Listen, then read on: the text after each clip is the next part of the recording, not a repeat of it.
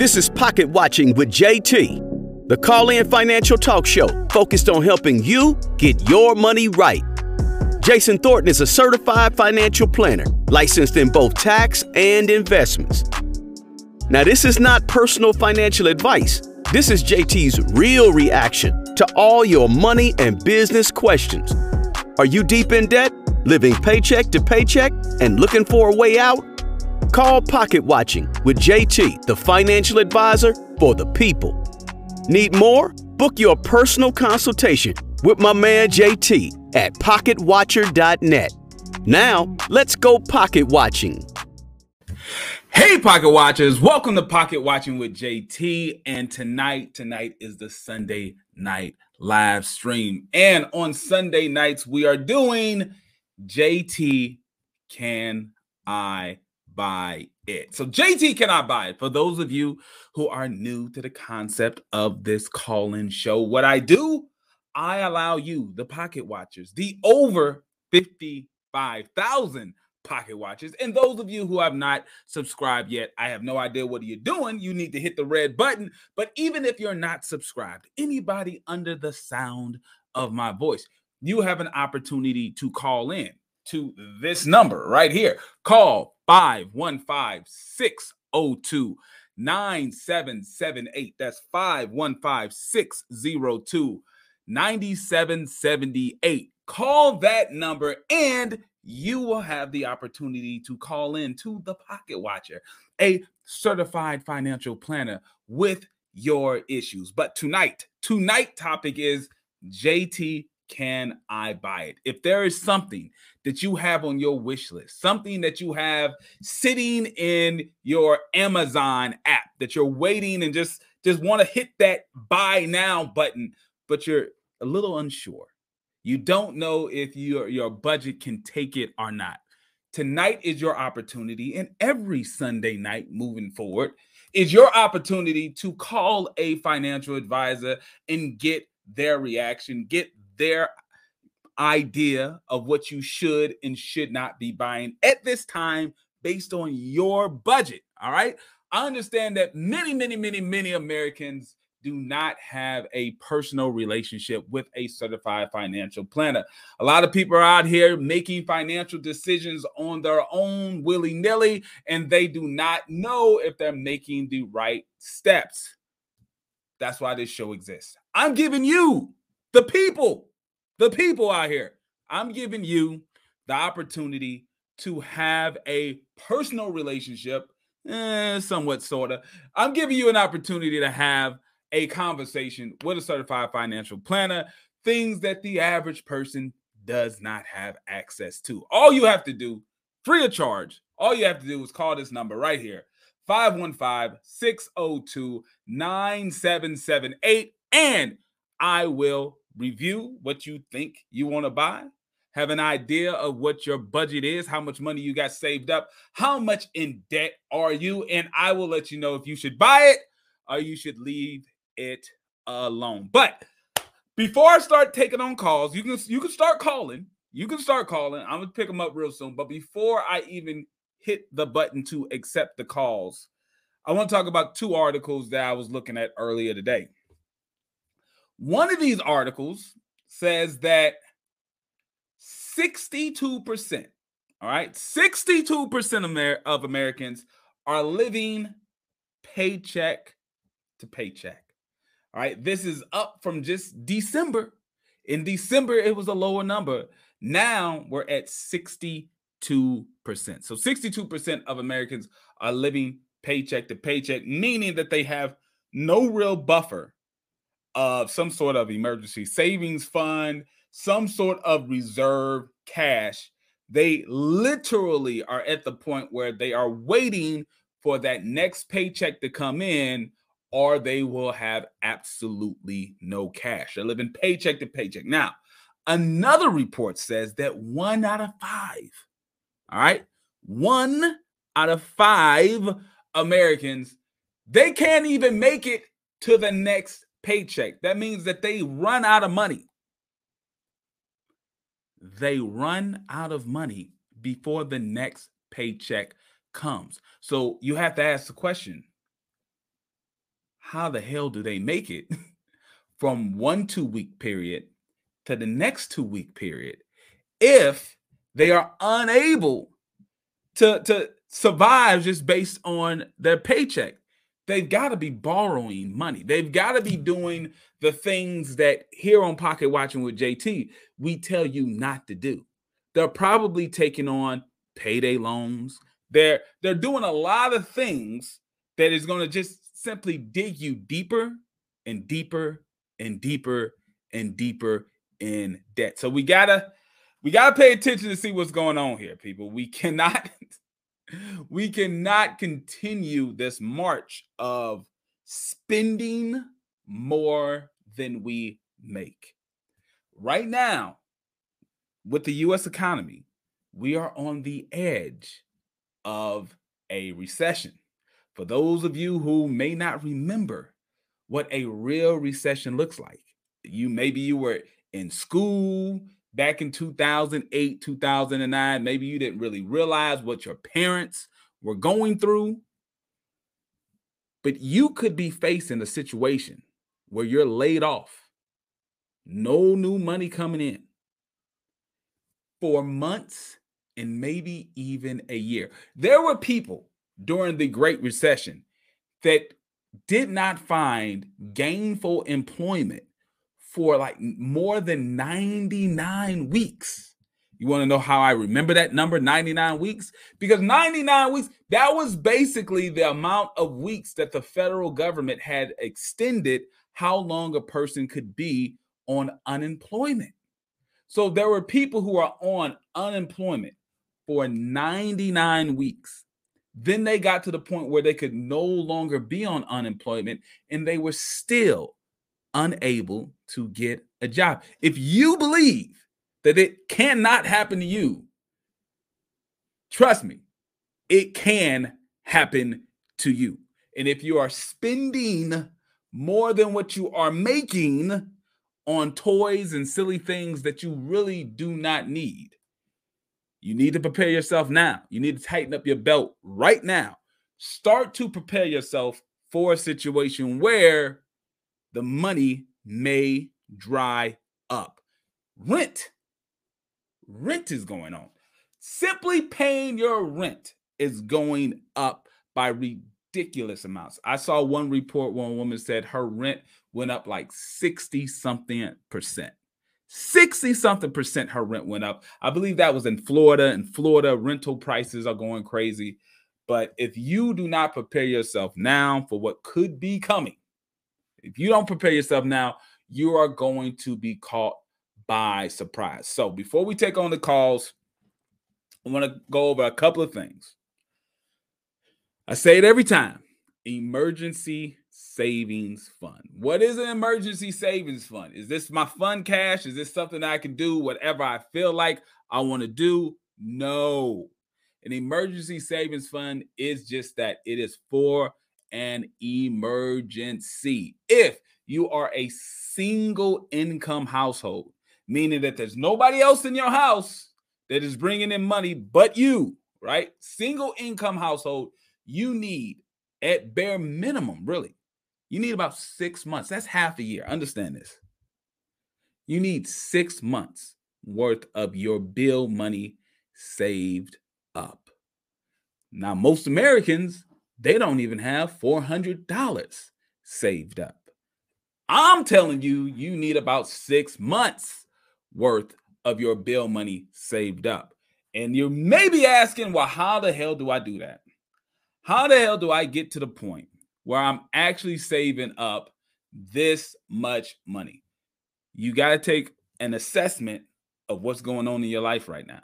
You got to take a real look in the mirror and decide what are the things that you actually value and what are the things that, you can somewhat do without. Be real with yourself, right? Be real with yourself and make that decision right now and say, okay, these are the things that I have to pay for. I have to pay my mortgage. I don't want to get kicked out of my house.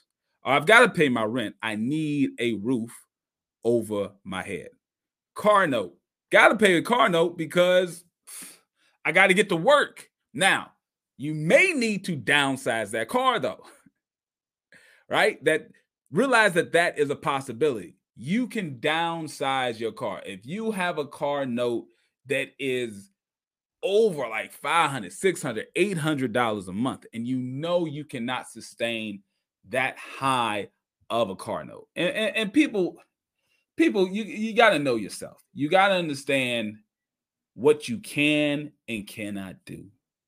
You should not be putting on more weight on yourself than you need to. Who is pressuring you to go out and buy the most expensive car that you can think you can afford, right? What you think you can afford. Who's forcing you to do this? Nobody. Honestly, nobody really cares what car you drive. Whatever you drive, just keep it, as long as it's clean, as long as it can get you from point A to point B.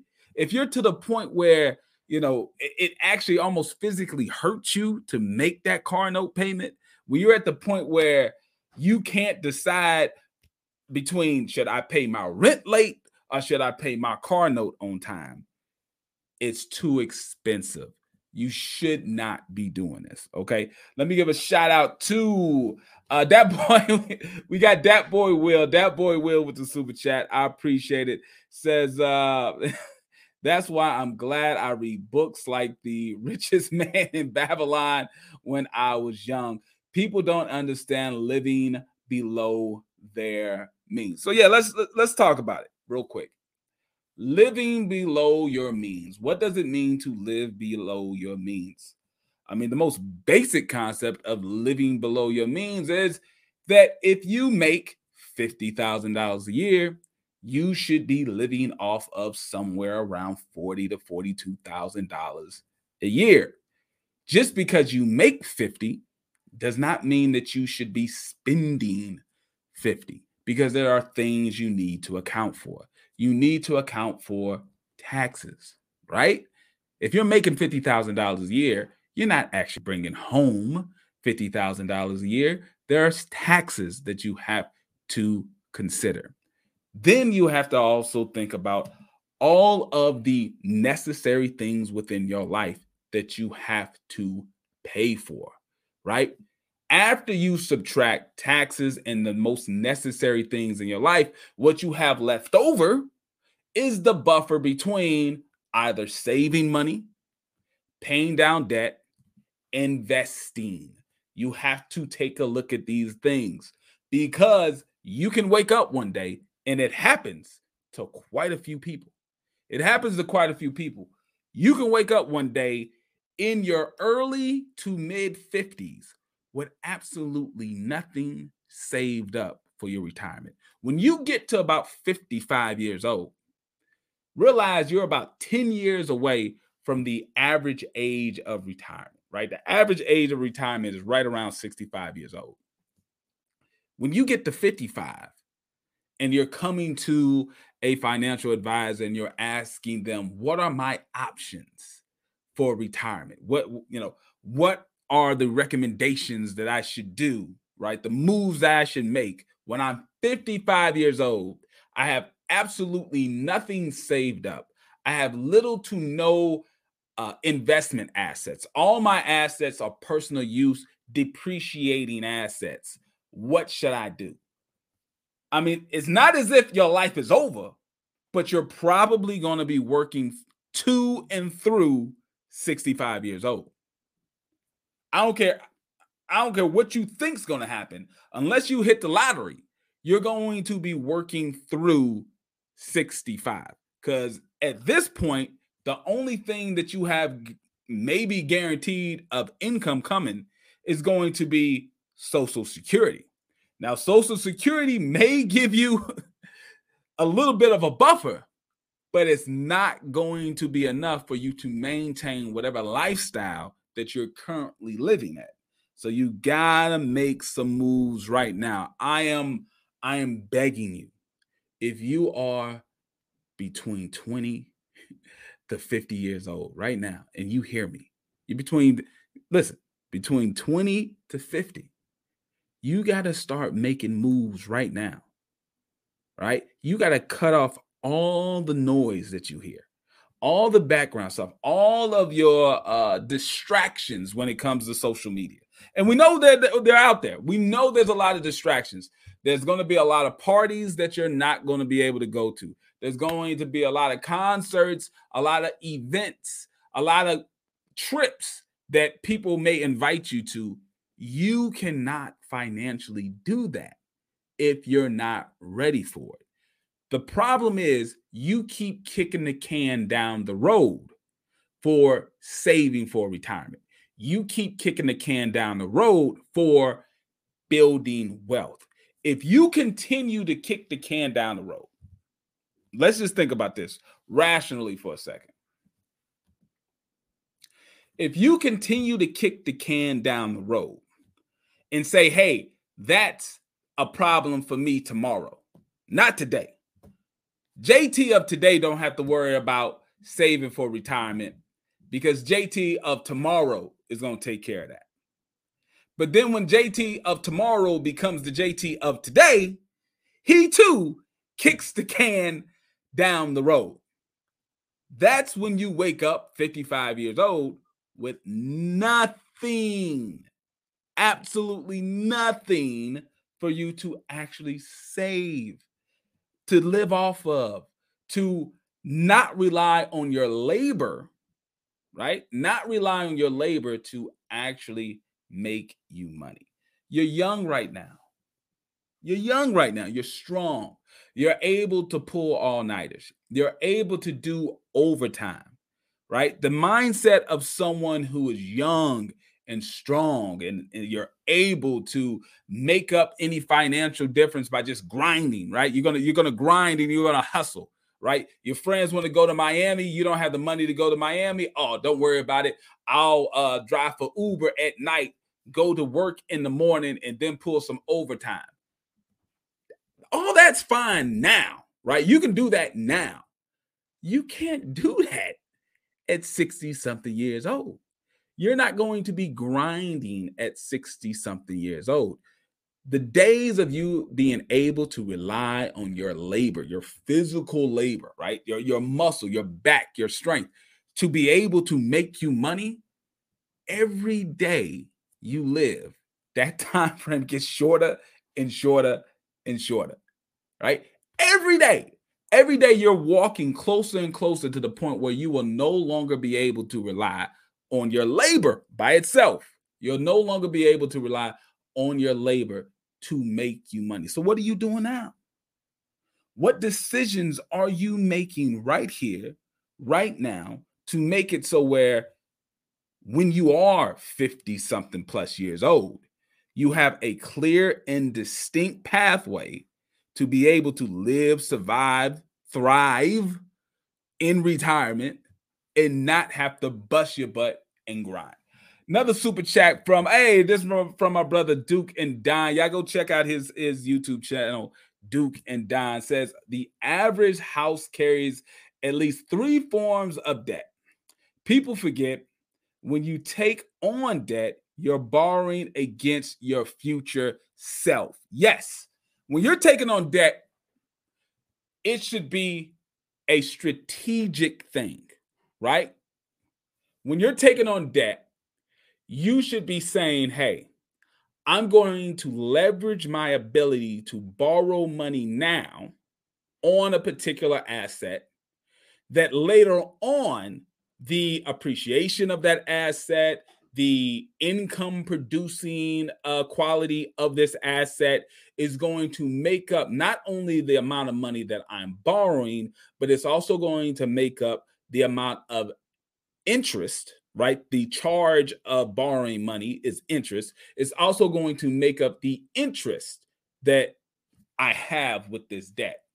You can't do that with a credit card and spending money on personal use items, right? If you've got $2,500 worth of credit card debt from shopping on clothing and stuff like that, there's no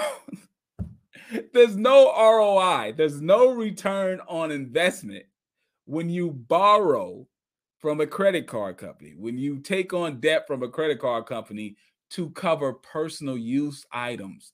Right then and there, you're in the whole. Not only do you have to pay back the principal, clearly, you also have to pay back the interest. And if you didn't have money for the principal amount of whatever you were buying, where the hell are you going to get the principal amount and the interest from? Where's it going to come from?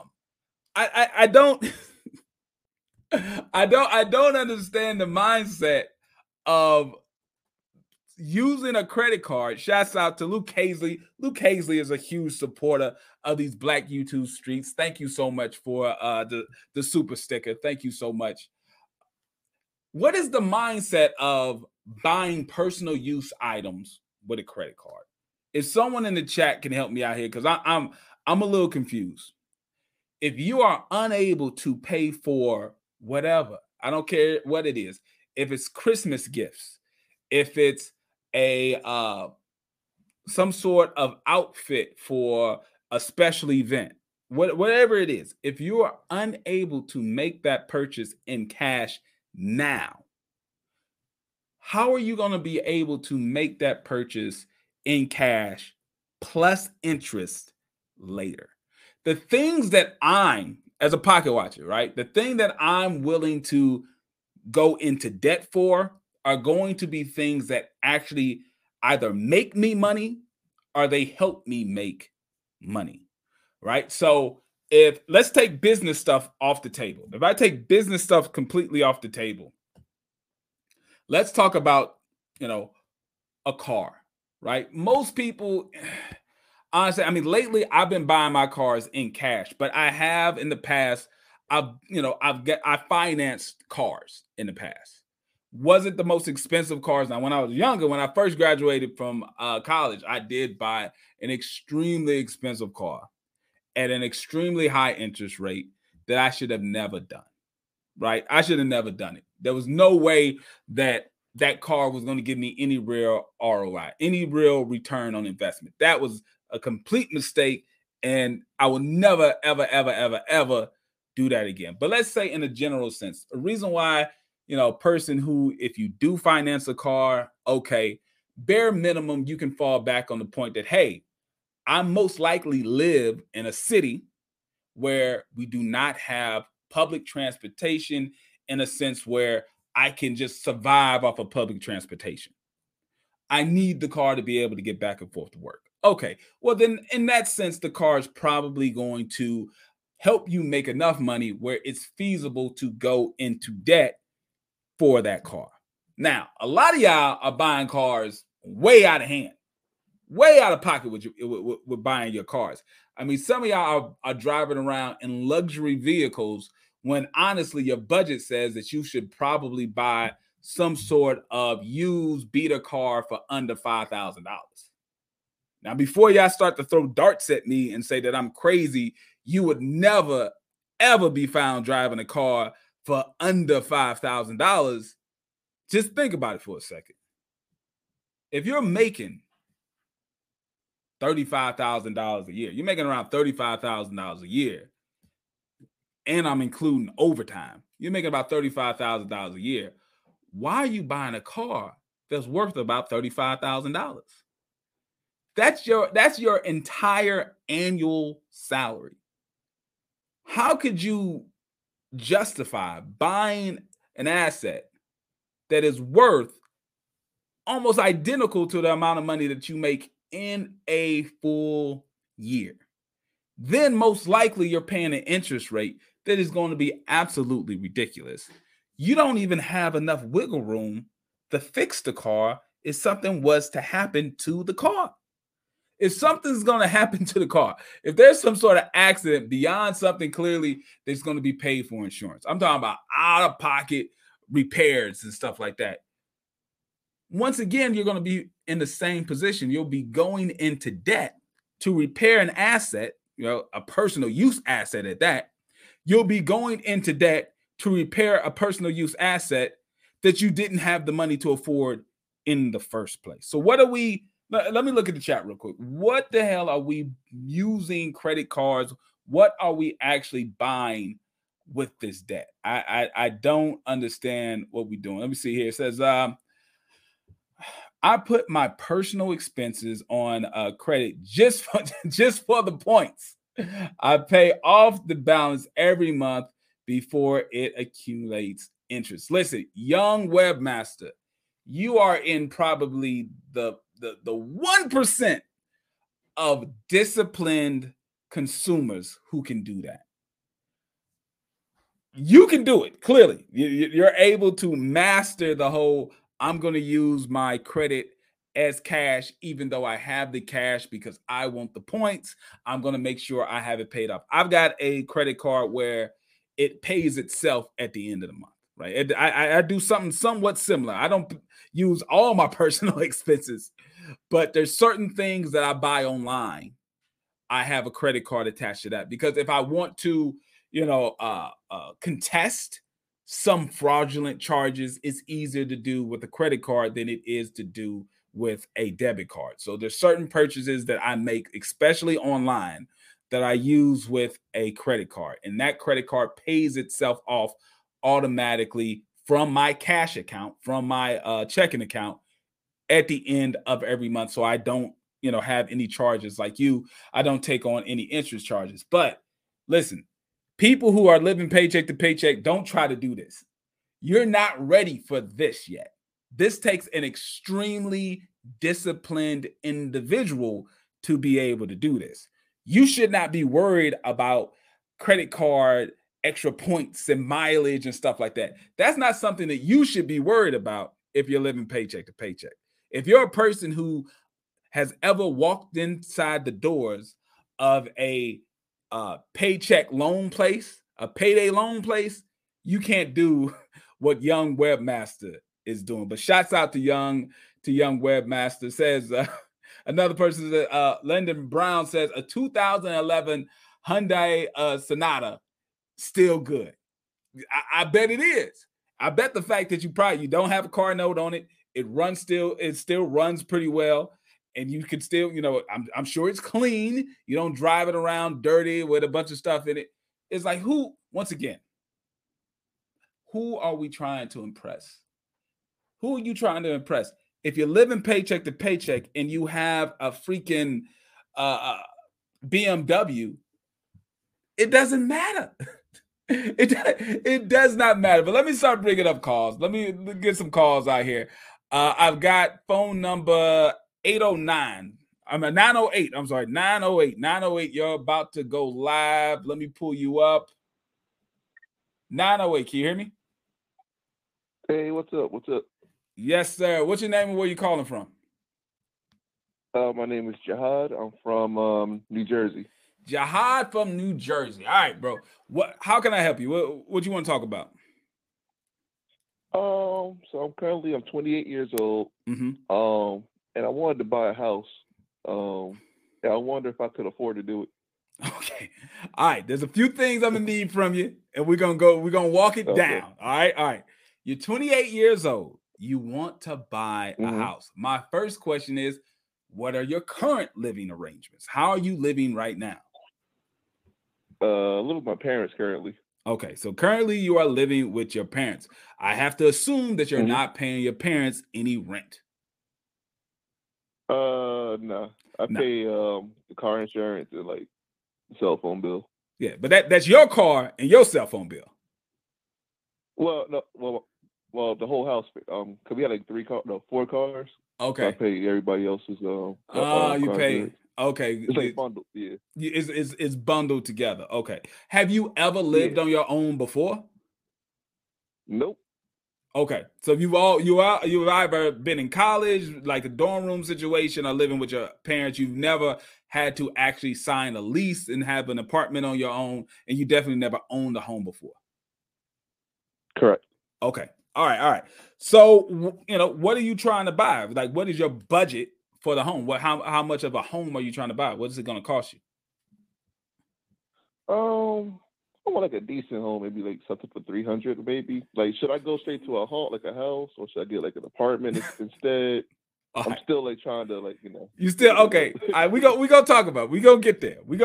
All right, so you're thinking maybe a single family home at around $300K.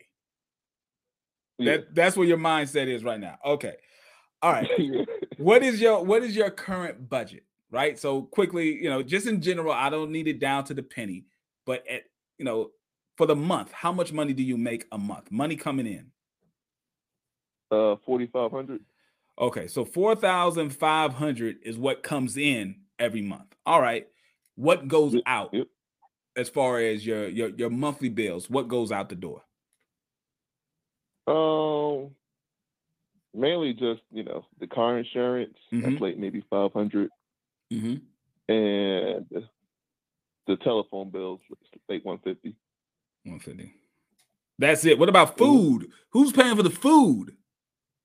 Well, my father goes food shopping most of the time, but I do pay for ordering out for the family, stuff like that. Right, but that's sporadic. Yeah, but still, I mean, there's no guarantee. Like utilities, you're not paying utility bills or nothing like that right now. No. Okay, all right. So roughly right now, because your severe lack of having a whole lot of bills, you're talking about you should be able to keep somewhere around, let's say, $2,800, right? I mean, that's how much money should be left over at the end of the month, is around $2,800, right? Yeah, about that, yeah. Okay, so you got about $2,800 to the good at the end of every month. So, how much money do you have saved up? About 65,000. All right, so you got $65,000 saved up. So is that in cash? Yeah, that's all in savings. Okay, so, yeah, it's all in savings account. So you got 60. And how long did it take you to get that $65,000 saved up? It's been my entire life, so maybe like 2 years, maybe 3 years. 2 or 3 years to get that 65?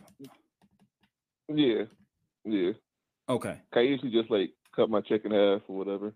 Okay. Yeah, but, I mean that's closely about right. I mean, if you're living the way that you're saying you're living at around $2,800 a month, it would take you about 23, 24 months to get to about $65,000. So that seems about right. All right. So you got about $65,000 in cash. What type of debt do you have? I don't have any debt. No debt whatsoever. Okay, so you got no debt. Nah. Perfect. You got no debt. You got $65,000 saved up in cash. What are you doing about investing for your retirement, your future? Are you enrolled in any type of a retirement plan sponsored by your employer? Yeah, I am. I have like a 401k and all that. Okay. And you're contributing? Yeah. About how, like percentage wise, how much are you contributing? I don't know percent. I think it's like $300 a month or something like that. Okay. Do you know if your employer is matching a certain percentage? If you put in, they'll put in a certain amount to match you? Yeah, they do match. Yeah, they do match. Okay. Do you know if you're maxing out the match? Meaning if they say they'll match you up to 3%, you're putting in 3%. I believe so, but I can't confirm truly. I could look. Yeah, I gotta look back into that. Okay. All right. So one of the things that you need to do, you need to make sure that you are maxing out that match, right? So that's probably one of the notes that you need to take down. The very first thing you need to do next time you go into work or you check whatever your HR department online server is or whatever, make sure that you are maximizing your opportunity to have your employer match the amount of money that goes into your 401k. Okay, make sure that you're doing that. All right, when we take a look at your income here, you got about $4,500 coming in. Okay, based on that, what that's telling me is that you can afford, generally, you can afford a $1,260 mortgage or rent. Okay. So what we do as certified financial planners, we're taught that your housing payment needs to be around 28% of your monthly income. So 28% of your monthly income is $1,260. That's the number. That's the max. I'm not saying that's the starting point. That's the max. Anything more than that, you're going to be house poor. It's going to take you too long. Meaning, like if it takes you 2 to 3 weeks to make enough money to pay your mortgage or to pay your rent, you're paying too much. So a comfortable budget for you would be around $1,200 or less. Now at $1,200 or less, I don't believe your mortgage for a $300K house and you're in the East Coast, right? Yep, New Jersey. Yep. Yeah, I don't believe that's gonna make it. I just don't think I don't think a $300K. I mean, you can check. I mean, talk to some realtors or whatnot, or some mortgage lenders, and see what's going on. But $300K, $1,200, I don't think that number's hitting it quite right. But right now, it looks like you can make a $1,200 payment. And then when we talk about, I mean, I'm assuming you're trying to get an FHA loan. Is that correct? Yes. All right. So FHA loan, I mean, someone in the chat can probably help me out here, but an FHA loan, let's say you're putting down 5%, right? 5% on an FHA loan, $300K, you're talking about, $15,000, right? About you've got the cash to do that. But once again, I'm not sure if you have enough to make that monthly mortgage note, especially the way that these rates are going. My suggestion to you, moving forward, what you need to do, you need to be putting away $1,200 a month as if you're already paying that mortgage or that rent. Put it off to the side. Let's act as if your parents are making you pay rent right now. And you need to get used to it. It's like muscle memory. It's like exercising. You can't jump from not paying any housing costs whatsoever and think that you're going to start paying rent or paying a mortgage and it's just going to feel natural. You need to right now, even though you're with your parents and you don't have to worry about it, start putting away $1,200 every single month into your emergency savings fund or whatever it is that you have, as if you're paying rent. So when the day does come when you meet with the right opportunity, be it a single family home, a condo, a duplex, maybe you get a duplex, you live on one side, rent out the other side, whatever makes sense for your particular situation, you're already used to having a cash outflow of $1,200 above and beyond what you're currently paying. Does that make sense? Yeah, it makes 100%. 100%. Yeah, that's what I would suggest that you do. But right now, the housing market's crazy. I doubt you're in a position.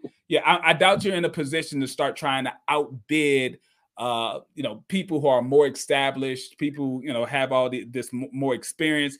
You're going to get into a competitive thing because you're 28 years old. I'm super competitive now.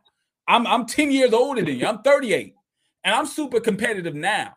Don't get me into a bidding war. And then all of a sudden now I'm emotional in it. And it's not about the house. It's about proving a point that I can win this bidding war. And then I end up buying a house for more than it's worth. You're 28. You're going to be extremely competitive because you want to buy a home, because you want to buy a home. And you can get caught up over paying for a house. So my suggestion is start putting away that $1,200 as if you're paying rent or a mortgage right now, and wait for this market to cool down. When it does cool down, these prices get, more reasonable. You'll have that much more in cash to take advantage of the deals that'll be available to you. You're not in a position where your parents are like, all right, it's time for you to go, right? You're not under any pressure to leave. You just are ready to make that move. That's correct. Yeah. I would say, hey, continue to stack the cash, do the additional $1,200 a month. Then when the market's cool, and trust me, you're not going to miss it.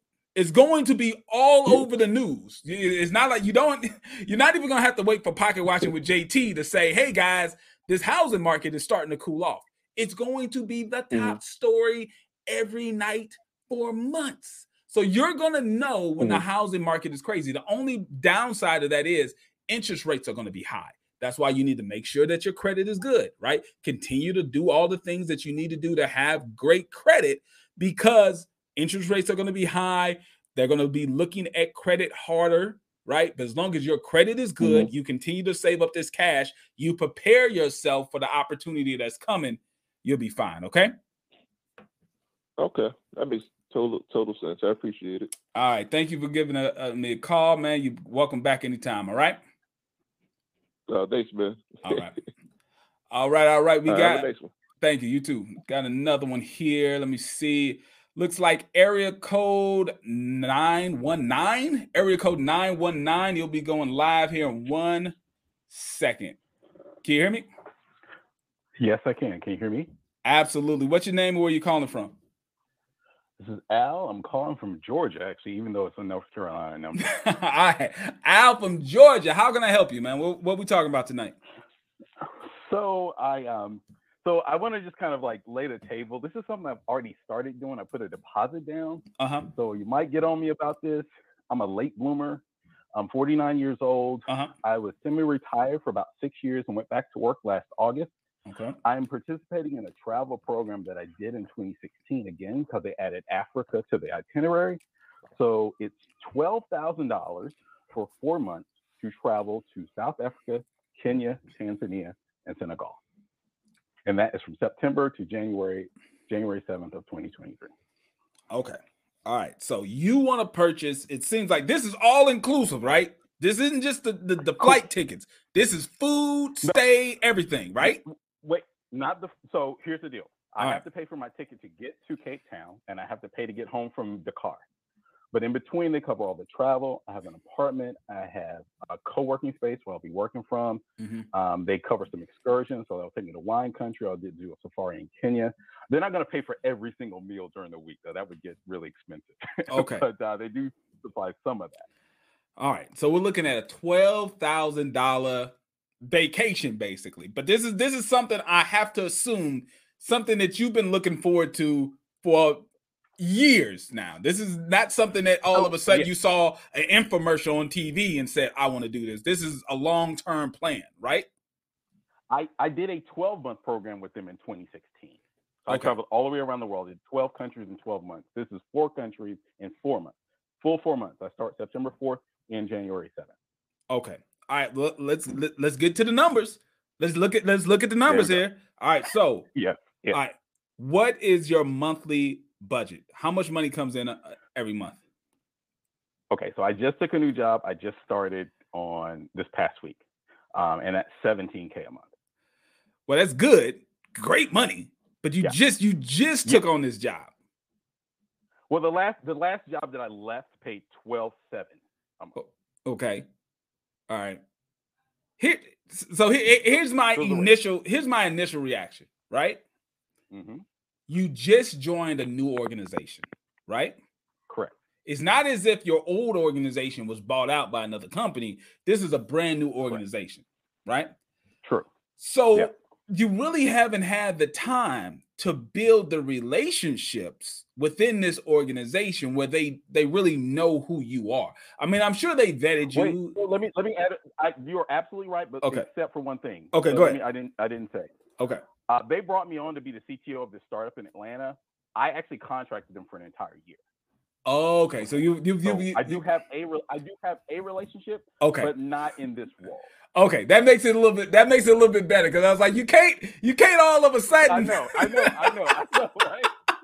You can't all of a sudden jump from, all right, thank you for the job on Monday and be like, I see y'all later on Tuesday, right? You got to spend some time. But you've been. So understand, I haven't lived in the U.S. for 6 years. I'm a full-time remote traveler. That's what I do. Okay. So this isn't I'm going on vacation. I want to be clear about that.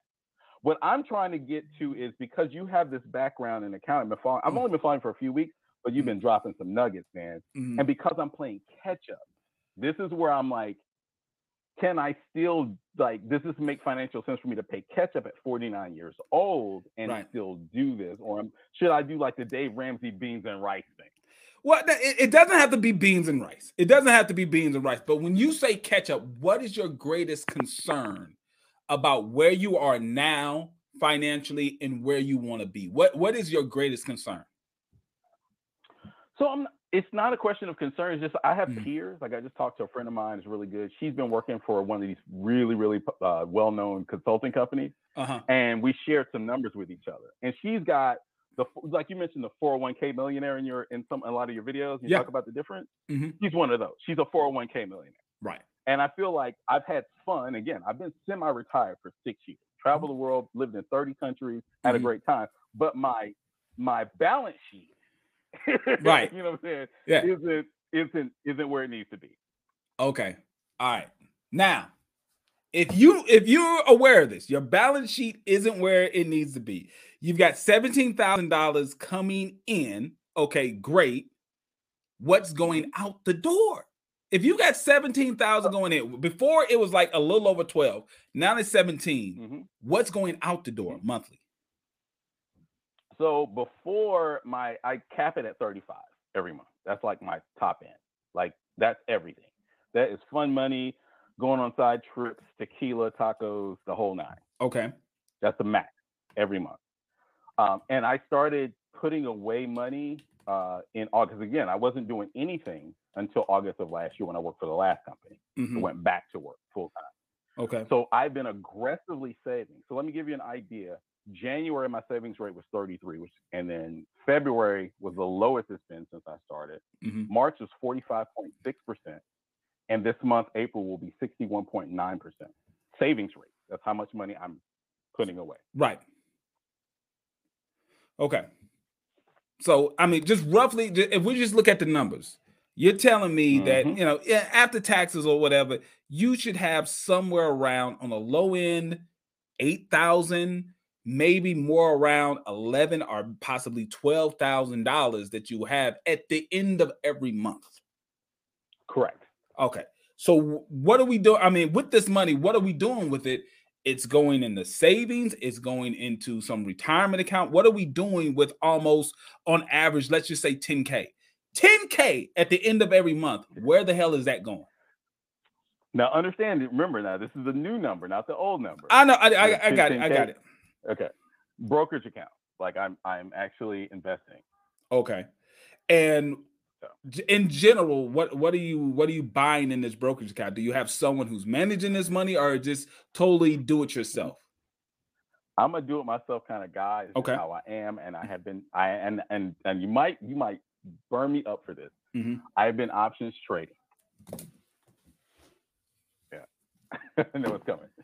What are you doing? What are you doing? Wait. Hold on. So first of all, I don't buy options. Okay. I sell options.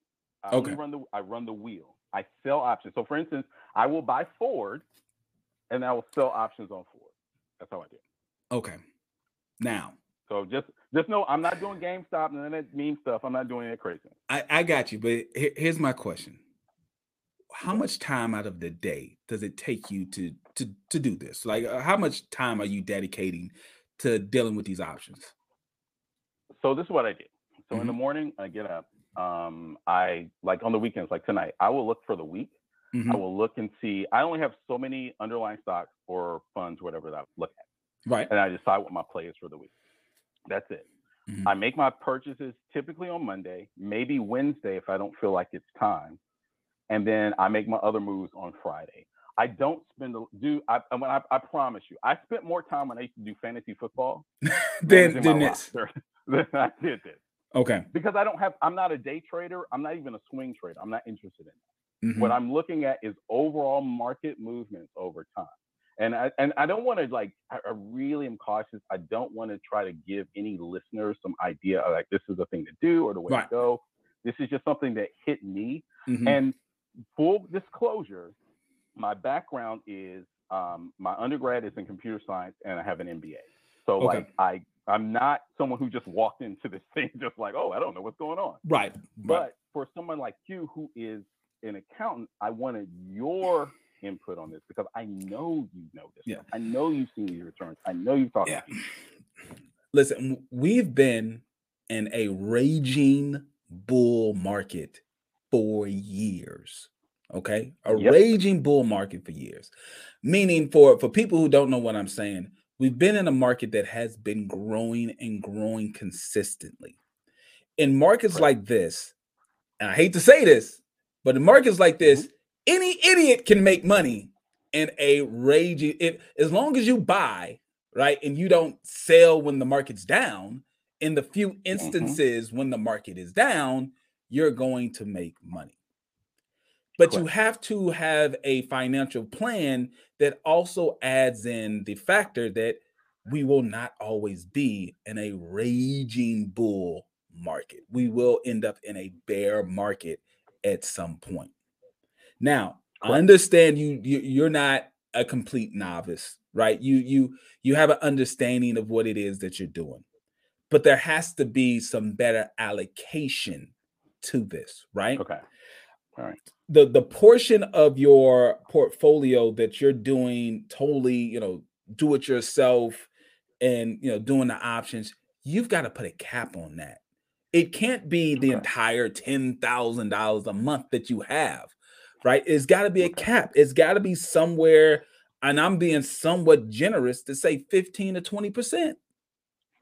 Okay. The rest of that's exactly what I wanted to hear, man. I'm like, I need another voice to tell me this. Because I know you're betting on yourself, and it's a great feeling to bet on yourself. But I say 80% of that, man, just stick that in a good index fund and let that sucker ride and just do dollar cost averaging. I mean, if you're with this new startup, you're the CTO of this new startup, see if they can, have a 401k plan, even if you're the only person doing the 401k plan in the company, right? Even if you're the only person doing it. Yeah, we're talking about that right now. Right. Yeah, we're talking about that now. Because between you and the company, which I'm sure you have equity in this startup, I have to assume you got some equity, right? So here's the deal. That was part of the negotiation. I gave them my number that was negotiable. Right now, my deliverables, because it's a mobile app. So my equity investment is over 2 years, but it's accelerated. The sooner I get them into the app store, and then we go through, because we're pre-seed. And that will change once we raise. Once we raise, all that changes. Gotcha. Well, just let them know. I mean, because what you can do within your compensation plan now is that you can negotiate or let them know, hey, I want a portion of this to go in as, maybe like if they set up like a SEP IRA or the 401k, you can put up to somewhere around $60,000. I want to say $63,000, $65,000 a year in that, which would be tax deductible, on your end, right? The portion that as the employee, so you could be putting away tax deferred money into a retirement account. They can be up to $60,000+ annually. So just to be clear, because that number is higher than what I realized, I'm like, what type of plan should they be setting up where I can put that much in? Because I only knew about the 401k. Yeah. Okay. So even with a 401k, there is the employee portion and there's the employer portion. As the employee, your cap, it was $19,500. I believe the new cap for this year is $20,500. Okay. The employer side, depending on profitability, though, right? If they're doing like if they are contributing, they can put in enough where it bumps you all the way up to, about $60,000. It's so there's the employer and the employee side. The employer side is what can bump you up to the $60,000+. The employee side is the part where it's $20,500. Gotcha. Yeah. Okay. Yeah. That'll help kind of, push the envelope there and, on what you're getting. So that's something that I would say to them. But okay, how much do you have in savings? So right now I've got about 40 total, 40K. It's all like like 6 or 7 is in an 043B when I used to work for a nonprofit. And then the 34 is in the brokerage account. Okay, what do you have in cash? So about 6 or 7,000 is in cash in the brokerage account. I never put all of it into another line. Okay. So that's not enough. That's not enough. I'm assuming you're single income household. Single, no car, no house, of course, because I don't live in the U.S. And you're an accountant, but I don't know if you know this. I also take advantage of the foreign earned income exclusion. Right. tax purposes. So, yeah. for For people who are unaware what we're talking about, if you are living abroad, you're a U.S. citizen, and you're living abroad, you can file for an exclusion of a certain amount of your income. Man, I want to say it was around like $55,000 at one point. Oh no! What was it? Was it 109K last year? It was 109,000. Yeah, 109K last year. Oh man, they bumped it. Yeah, they bumped it way up from the point where I was thinking. Yeah, they did. Okay, yeah, they bumped it way up. But you can have that amount. Now that's what's excluded from the U.S. Now, if you are paying taxes on the money from where you're currently stationed, you have to deal with that country. Correct. But as far as the U.S. is concerned, you don't have to pay taxes on that money. Now, for those of you who are self-employed, don't get too excited, because you're still going to be subject to Social Security and Medicare tax if you're filing on the Schedule C. 100%. Yes. People don't realize that. They get all excited, and then they realize, like, no, you're self-employed. You still got to do the 15.3%, and you still got to pay that, blah, blah, blah, blah, blah. Okay, so yeah, so you're taking advantage of that.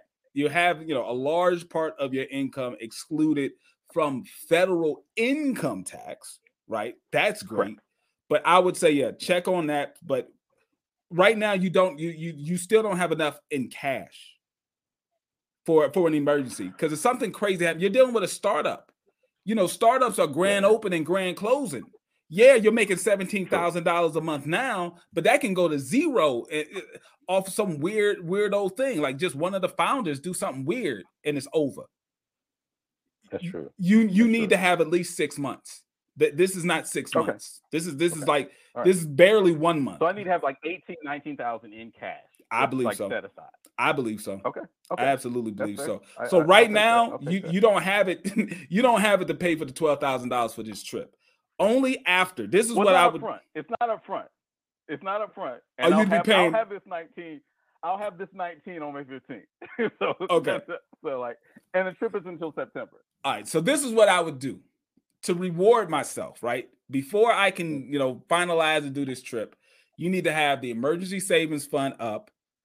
You need to have a conversation and see what you can do as far as setting up some sort of 401k or SEP IRA with the organization that you're currently with. Bare minimum, be putting money into an IRA. At least do that. Okay. And then also you got to shift the allocation of your portfolio. The money that you play with, limit that to like 20%. The other 80, do some index funds. Talk to a CFP in your area, and have a sit down, have a real consultation so that they can go over your risk tolerance, what makes the most sense for you based on your timeline. Make sure you get with a CFP and really get this out. I know you're a do-it-yourself type of guy, and I have a lot of clients who are do it themselves, but they still want to have this type of counsel from time to time, and a CFP is going to be able to take care of that for you. Okay. Man, thank you so much. This is exactly what I needed to hear. Right. I appreciate you so much. All right, man. I'm happy I could help, man. Thank you. You're welcome. Thank you. All right. I got another person back there. It's 714. I'm going to bring you up, but let me read this super chat. Let me see here. Got a super chat from Tracy. Tracy says, is there a way to use credit cards to buy appreciating assets or make smart purchases? Which products do you recommend? I never carry a balance at 23. Tracy, what you're asking me is a question for what would someone do in a perfect world situation? In a perfect world situation, I would say, yeah, you can buy this and you can buy that, but we don't live in a perfect world. We live in a world with a lot of ups and a lot of downs. I would not suggest that you buy an appreciating asset with the credit card. I just wouldn't. The interest rates are way too high. If you have the cash to do it, just do it with cash. You're 23 years old. You don't carry a balance now. I don't want you to start carrying a balance, even though you're not buying a purse. You're buying some sort of asset with it, but still, I don't want to say yes to that. No, don't do it. If you have the cash to buy the appreciating asset, use the cash. If you don't have it yet, save up the cash. I would not suggest that you do this because it's a slippery slope. right? You might do it right one time, and then the second or third time you do it, you end up going all the way down off the cliff. So no, I would suggest you not do it. There's some things that I can kind of think of, but that's more on the business side, not the personal side. You know, there's situations that make sense with someone who's a business owner, and they have to kind of finance business related assets with their personal credit cards, which isn't the best thing, but it is an option for business owners. But if you're not a business owner, no, I wouldn't say that's something that you should even be considering. I'm sorry. Don't do it. Don't do it. Let me check and see if there's any other super chats that I missed. And then I'm going to bring up hopefully the last call, because I've been going here for about an hour here. I got caller from 714. Let me bring you up here. 714. Can you hear me? Yeah. Can you hear me? Yes. What's your name? Where are you calling from? Hi, I'm Ron. I'm currently living in the Atlanta area. Ron from Atlanta. All right. How can I help you? Yeah. So I don't know if it's like, can I afford it? I'll describe my situation. So let's do it. I'm 35. I'm 35. My wife's the same age. Mm-hmm. We have about 120 saved. We have a house that has probably like 180. No. Probably, I don't know, it's worth about 400 and we owe less than 200. So yeah, we have you're right around $200,000 equity is what you're saying. Yeah. Okay. Yeah. And no car loans, no student loans, none of that. Okay. We like 832. My wife's at about 820.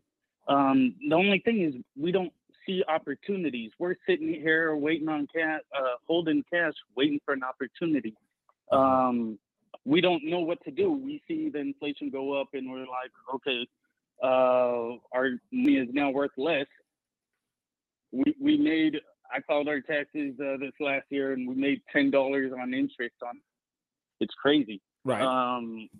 So we're like wasting our time. Yeah, we're contributing to 401ks and stuff like that. You're maxing out on those 401ks, right? Well, yeah.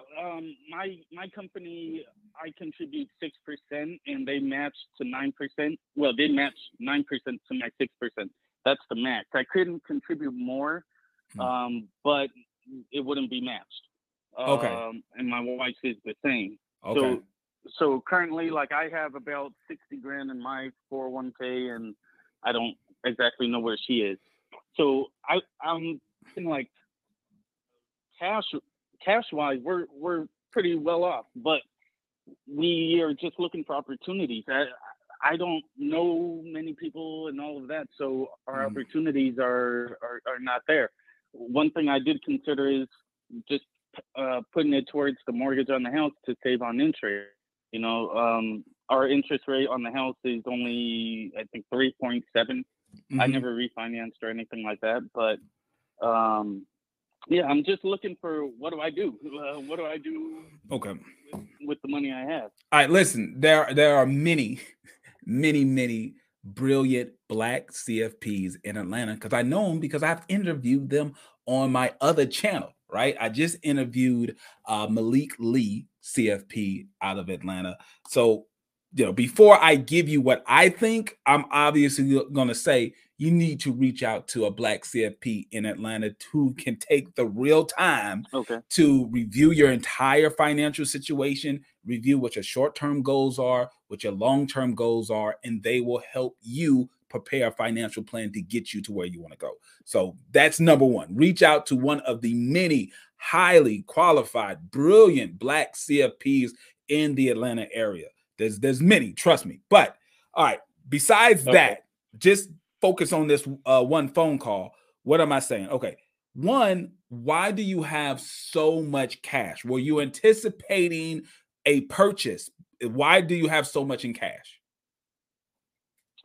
We've just been diligent savers. When I get a bonus, I put it right into the savings. We save $1,000 a month, and then when we get the extras, we put it in there. So it's just an accumulation of years. Okay. What's your monthly budget? How much comes in a month? Well, my wife makes. I could tell you. I don't know the monthly figures. I don't need it down to a 4. penny. Just give me, you know, Okay. a round number. Well, I'm just saying my wife makes about 50,000. I make about 90,000. So we make pre-tax. Okay. So if we're going to take that, you got about 100. You got about 140, right? So if it's about 140, you're looking at around maybe $8,000 after taxes monthly coming in. Does that sound about right?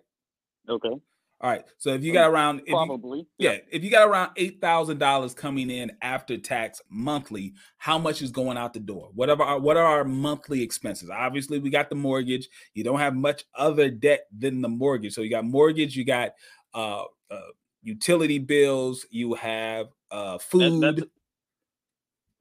Yeah.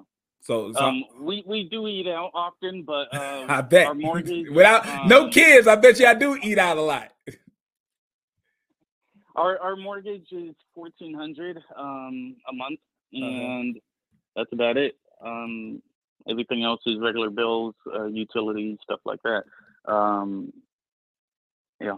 All right. So if we're saying $1,400 for the mortgage, I'll say between. Go ahead. One thing I should throw out there. We did decide to send my wife back to school, so we're paying that. We're not taking out student loans. So we thought that would be a good investment. So we do pay for that. Well, I forget what that is, but probably close to $500 a month or so. It could be a good investment depending on what she's studying. What is she studying?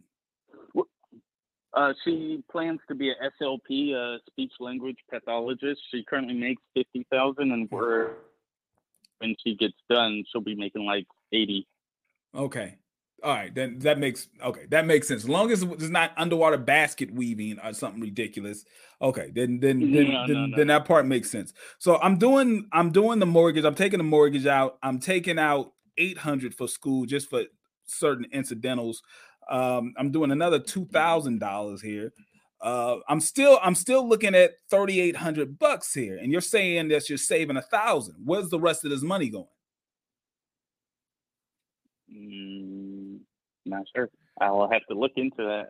Yeah. I would say that should be that should be project number one. I can tell you right now, if you work with one of the very highly qualified, brilliant Black CFPs in the Atlanta area, they are going to work with you to figure out where this leakage is, because I'm trying to round down on the income and I'm rounding up on your expenses, and I'm still seeing somewhere around $2,000, $2,500, or maybe even $3,500 of money left over that you should have left over at the end of the month. But what I'm getting from you is that you're saving $1,000 a month. So there's about a $2,500 difference here that we need to figure out where the hell is this. Yeah, I know. So we need to figure out where the hell is this other $2,500 going, because that should be going towards funding whatever your long-term financial goals are. So that should be something that obviously one of those brilliant Black CFPs in the Atlanta area will be able to help you out with. But that's concerning, because I don't understand how my numbers are so far off, because I'm rounding down on income and I'm rounding up on expenses, and I see more than $1,000. But let's get back to this $120,000 that you have saved up. You got $120,000 saved up based on just you grinding, you and your wife grinding and saving up money. That is great. But based on your budget, you would be what I would consider overly invested in cash. You're young. You're 35 years old. You are overly invested in cash. Okay. You should only have enough cash on hand to take care of two things in a general sense. Two things. One, emergency savings, right? We already talked about that. 3 months if you have two incomes, 6 months if you have one income. The other reason why you should have cash on hand is because you have a short-term expense that you need to pay for, right? Maybe you need to buy a new car coming up, so you have cash on hand. Maybe you want to buy a new home, so you have cash on hand for a down payment. something like that, right? Or maybe you're of an entrepreneurial spirit and you're saving up cash on hand to make an investment in a business venture that you want to do. That makes sense. But based on what you're been telling me over the past couple of minutes here, I haven't heard any of those things. So you are overly invested in cash. So what that leads me to believe is you have somewhat of a low risk tolerance when it comes to investing. Am I right or wrong about that? Yeah. I don't like taking risks. Yeah. All right. Well, here's the deal with that, though. No risk, no reward. Does not mean that you have to go crazy with the risk, right? But with no risk, there's no reward. You need to work with that Black CFP in Atlanta that I'm talking about. You can easily go to cfp.net, put in your zip code, and it will pop up all the CFPs in your area. And like I said, I know Jacqueline, she's in the Jacqueline Shattuck, she's in the Atlanta area.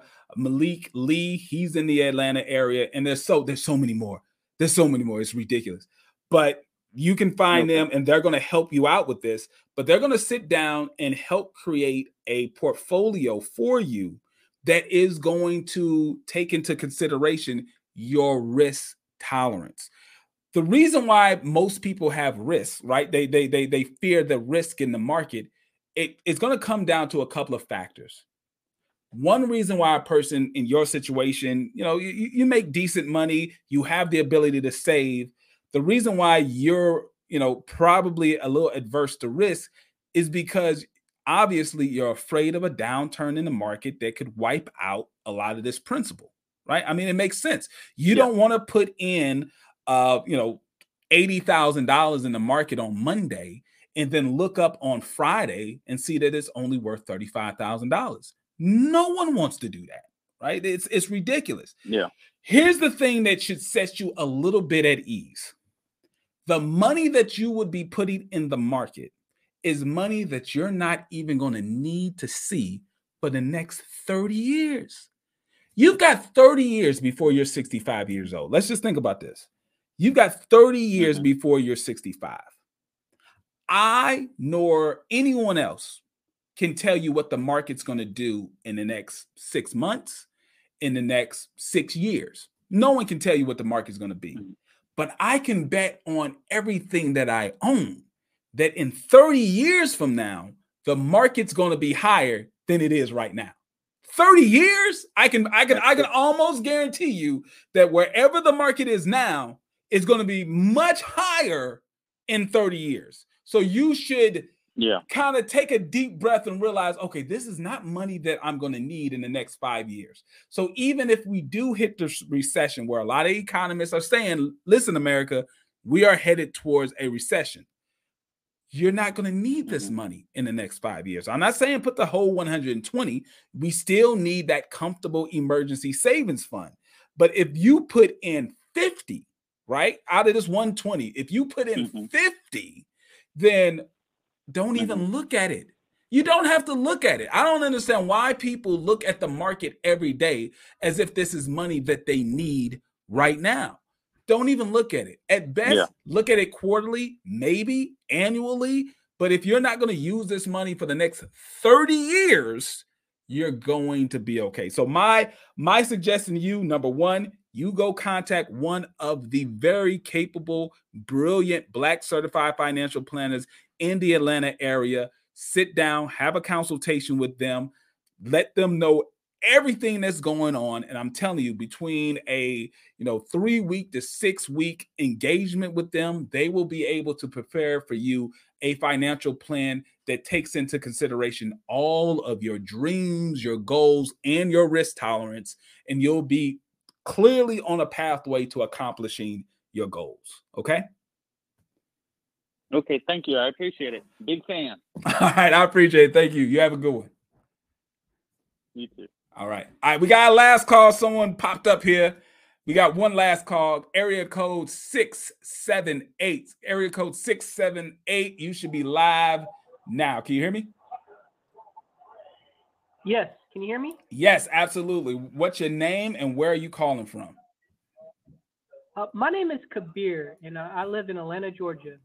And one of the things that I keep debating on is being mortgage free. Mhm. It was a high priority for me to stay out of debt. Mhm. I know debt is a valuable tool. It can be used as a gift and a curse, but with Yes. the mortgage, in your opinion, is it okay to be mortgage free, or is it, I wouldn't say acceptable, but is a mortgage really, it seems like in American culture, a mortgage is just accepted and it's, Mhm. you know, used for, but I don't know. What's your opinion about having a mortgage All right. for a primary resident? Got For a you. primary resident. Thank you. Here's what the issue is when it comes to this question. It's going to depend on the individual. And here's why. When you're talking about should I pay off the mortgage and be mortgage free, or should I have a mortgage? The core of your question is opportunity cost. That's what it comes down to. What is the opportunity cost? In economics, when we talk about opportunity cost, what we're basically saying is what are we giving up when we take a particular action?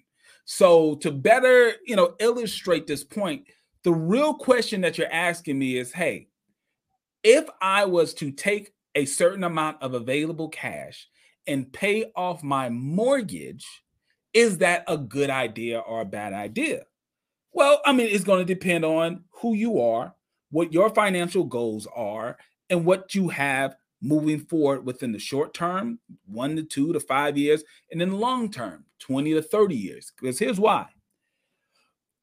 Yes, in the United States, having a mortgage is not considered bad debt in a general sense. As long as you're not underwater, right, upside down on the how much you owe and the market value of your home, having a mortgage in a general sense is not considered bad debt because usually the interest rate on your mortgage is low. It has been in the past. It's starting to creep up. But the mortgage interest is low. This is where you live. And generally, the appreciation of the value of the home makes up for the interest in a general sense. Now, you clearly have an issue with having this debt. So it doesn't matter if I'm talking to another client who doesn't care whatsoever what the debt is. I'm talking to you. So because I'm talking to you, I have to approach this from a perspective of a CFP talking to someone who seems to be debt averse, right? Just like the last caller was averse to risk in the market, you are averse to having debt. So clearly, being debt free is a part of your short-term and long-term goals here. My question to you is, what is your age? How old are you? I'm 30 years old. Okay, so you're And I purchased at a time when, I live in Atlanta, which is, I mean, things are changing, but it's generally inexpensive to live in this city. Well, at the time when I purchased. And to give some context, I was, heavily influenced by like Rich Dad Poor Dad. Okay. And learning the difference between like a liability versus an asset. I just always thought of like my primary residence not as an investment, but more as it's an asset. It has value, but it's not readily putting, money into my pocket like Agreed. other securities and other businesses. Yeah. So I don't know. That's one area that I'm kind of hesitant on. I'm not against debt. It's just against debt for liabilities that don't actually give me a return, No. I completely understand what you're saying. Yeah, I understand your reasoning about appreciation. I 100% agree with that, but that's not something I really consider because that's not something I can control or predict. Right. But that's my whole mindset is like, is a mortgage for something that isn't really bringing me money, like my primary residence? Do you recommend that for your clients? No, it depends. It's a case by case situation. Once again, I got to point back to opportunity cost. So if I'm assuming you have the cash on hand to pay this off, right? Oh yeah, this was done back in like 2017. Yeah. So you have the cash on hand to pay off this mortgage. The only question that I would ask you before you pay off the mortgage is, okay, what other better use of this cash do you have? If you do not have a better use for this cash, then I would say go ahead and pay off the mortgage because one, specifically talking to your situation, you don't see it as a value mark of having this mortgage, right? You want to get it paid off. I don't have a mortgage, for context. I don't have a mortgage. Oh, you're just saying in general. Did, years ago. But I'm debating about, like there's opportunities to refinance or. Okay. I'm hesitant about doing that because ultimately take my goal out debt is on to, it. Not have a job, So if I can eliminate my liabilities and my bills, I can get there quicker versus, accumulating, bills and liabilities. Yeah. All right. So you do not have a mortgage currently on this property. You are asking the question, like, should you take out debt on this property? Once again, correct. My question is, what the hell would you be doing with the money that you would be taking out of the property? What would you be doing with it? And does it have a better upside than the debt that you are now getting yourself into? Like, what would you use the money for? I don't think you have any plan to use this money. Anything I would do would be more speculative because I understand the whole concept of opportunity cost, but nothing is more guaranteed than that interest rate, right? And then you have to counter, your returns minus the taxes. All of that is speculative. And one thing about the market, for example, if I were to do that, you can't predict future performance based on past performance. I know the stock market has done very well. Never. But I can't count on that happening, next year or 10 years from now. It could literally go negative. You don't know. You can't predict the future based on, past performance. You're 100% correct. I would never give anyone any type of advice telling them that they should take out debt from their home and invest in something speculative, right? I was thinking more of, let's say you're an attorney, you've been working for a firm for a while. Now you want to start a solo practice. You need a little startup capital for your solo practice. Okay, that would make some sense to pull out some equity for your home something like that makes sense. But what you're talking about, absolutely not. You should not be taking out money from your home to invest in the market, the stock market or something like that. No, none whatsoever. Especially when we're headed towards, especially since we're heading towards most likely a recession. No, sir.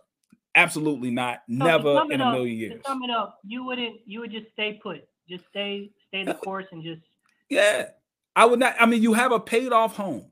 That's one of your greatest assets right now in the concept of you have a paid off home as we head towards a recession, meaning you're not obligated to debt payments monthly for where you live. That's the advantage that you have. That's the plus, not the equity that you have in the home that you can pull out. It's the fact that you do not have monthly mortgage payments that you have to deal with. Now, the cash that you would be using to pay a mortgage, that is now something that you can use to fund other opportunities, but not to take money out of your personal home. I would never do that. Not in a million years. No, sir. Okay. Thank you so much. I really enjoy your channel and I think your content is very valuable. I really appreciate it. Thank you. I appreciate it. You have a good one. All right. Thank you. All right. All right. This one coming up is going to be the last one. Everyone's always sneaking in on me. In this new show format, I'm a sucker, and you're always able to pull one more call out of me. So caller from 512. Caller from 512. You are coming. I was thinking more of. Okay, turn me down. Turn me down. You've been working for a firm for a while. All right. So caller from, I'm gonna bring you back on. Caller from 512. There's a little bit of a delay. So if you can hear me now, caller 512, wherever you're listening to me, don't cut me off because I still want the view. Don't cut me off. Just put the video on mute. I'm gonna give you a couple of seconds here. Put the video on mute, caller from 512. Put it on mute, and I'm gonna pull you back up. I'll give you a couple of seconds. Let me see if there's anything in the chat that I missed. All right, I think I'm pretty much caught up. So caller from 512. Put me on mute as I put you on the line. I mean, you have a paid off 14. That Can you hear me? I got to put you. I don't know how big of a delay this is, or I don't know at what point. But call. I'm gonna give it a couple of minutes. Let me read some stuff from the chat. Caller from 512. Put the show on mute, and I'm gonna bring you up here in a second. Let me see if there's anything in the chat that I've missed so far. Let me see. Calling JT advice. Great topic, JT, and behind just started watching. Okay, thank you. I appreciate it, guys. I'm trying to do more shows like this, trying to bring value to you guys. Listen, this is what y'all can do to help me. As I wait for caller from 512 to put me on mute, this is what the Pocket Watchers can do for me. Listen, I got a lot of people flooding my inbox about advertisements that they want to put on my show. Half of them seem a complete scam.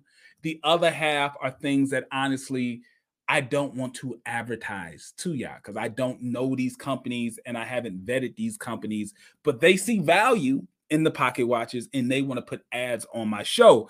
I'm not really ready to do that because, like I said, half of them, some of them are like weird, look like pump and dump cryptocurrencies that I'm not going to sell to you guys. And the other half, like I said, they seem a little off. What you can do for me, though, you can share this content. Share this content. That helps grow the channel, and I don't have to worry about trying to vet all these different companies that are coming at me trying to run ads on my show, and I don't really know who the hell these companies are. So do me the favor. Share the content. That's huge. Hit the like button, subscribe, share the content, and that makes it easier for me where I have no pressure to try to find advertisers on the show. Now, if the right one comes, then the right one comes. It's a company that I believe in and I want to share with my audience. But as of right now, the right company has not come to me, and I will not be running any ads because if I wouldn't use the company, I'm not going to share with y'all. All right, so let me try caller from 512. All right, can you hear me? JT, how you doing, man? I'm doing good. What's your name and where you calling from? Hey, man, it's James, man. I'm actually calling from Texas, man. Okay. All right, so what's up? How can I help you? Listen. Before we start, I need you to say that I cannot afford this so I can go ahead and pull back. All right? Oh, well, you got it. I need you to. It sounds like this is going to be easy. You cannot afford it. So let's hear. What is it? I hope so. But this for my wife. So we're going to start over as if, but just say no. But it's for my wife, man. She want a new Audi, bruh. All right, she wants a new car. All right, so you ready? Yeah, I'm ready. Let's do it. Yeah, man.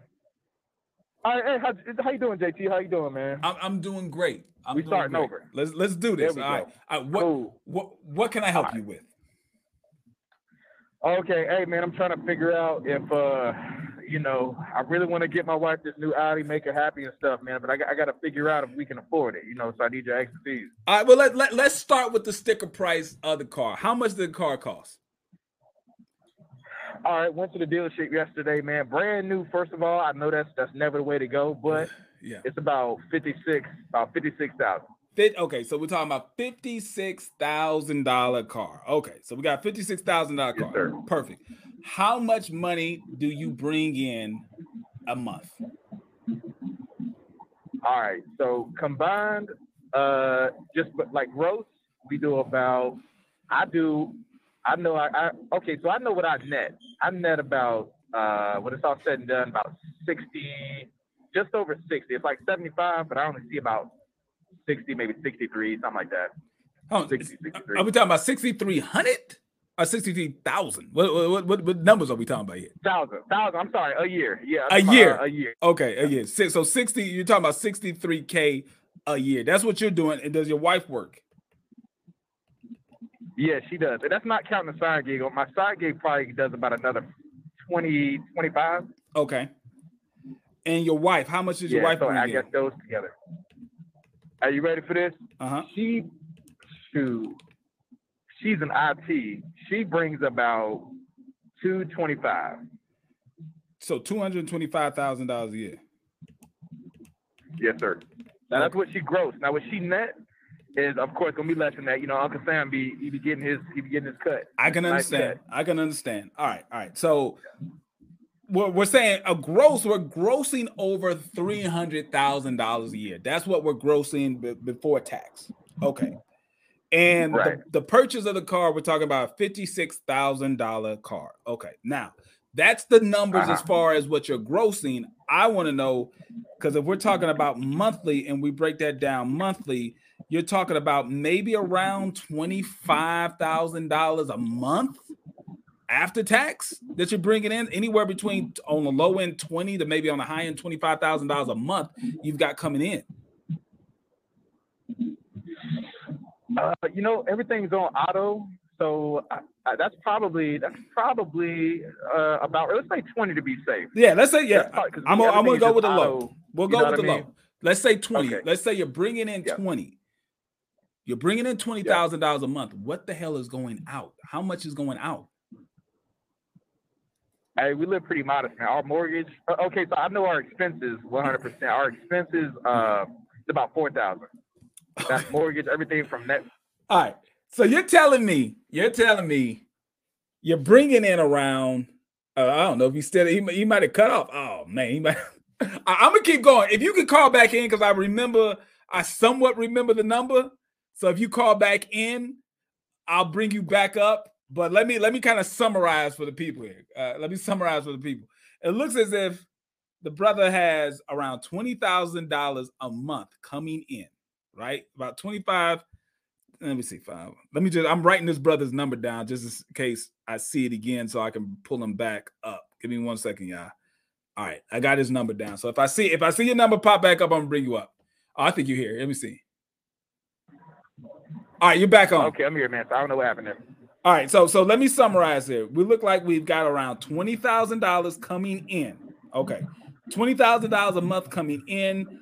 You'll have about $4,000 going out. So even on the worst case scenario, you've got over $10,000 that you have to the good at the end of every month. Right. Okay. That sounds about right. All right. So if that's the case, what do you have in savings? What is your emergency savings fund looking like? So let's see, combined, I think in all savings we have about, how about 40,000. We invest, and we bought some real estate and stuff like that. We don't like to have a lot of cash for obvious reasons. Right. But I think right now, how about 35 to 40, everything added up together. So that gets you around, you're around 8 months, right? So that's good. You've got 8 months worth of an emergency savings fund. What do you have as far as retirement assets? Is your wife contributing to some sort of retirement plan on the job? Are you contributing? What's going on with that? Yeah. So she works for 2 companies. So that's actually that's like 2 different companies combined. She works from home in IT, so she got she got 2 computer systems and all that. Okay. So that's 2 jobs. And you know, me myself, I'm actually military, so I'll be retired in about 6 years. Okay. So that's one thing, you know, get the income from that. Right, you got the military benefits and whatnot coming in on that. Yeah. Okay. So if I was to take your temperature as far as how you feel about your retirement assets, do you feel confident that you're on a path so that when you retire, you're not going to have to greet people at Walmart? Absolutely. Okay, so listen, man. I just don't like the idea of this debt. I just don't like it, you know. Right. Listen, you can pay for this car in 6 months easily. 6 months. Right. In 6 months, you will be able, and I'm not talking about pulling money from the cash that you already have.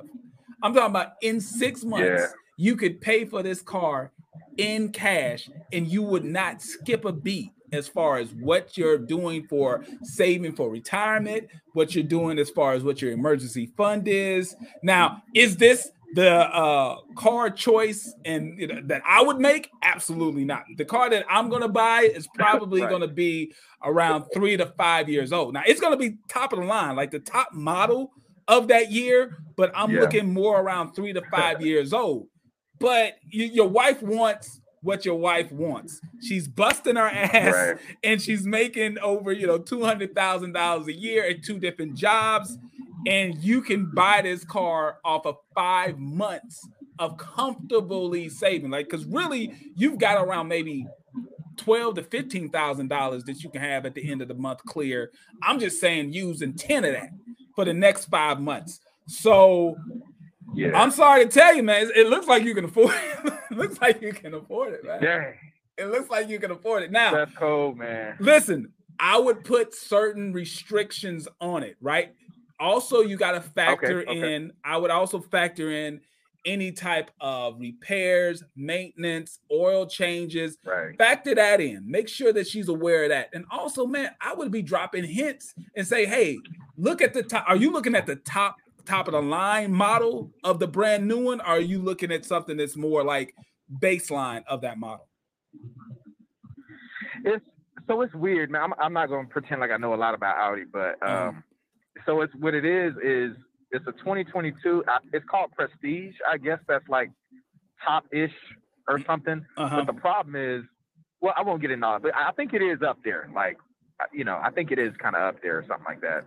Yeah. It got all the bells and whistles. She's like, ooh, it parks itself. Ooh, heated seats all in the back and the front. Oh, the wheel is heated. Babe, please.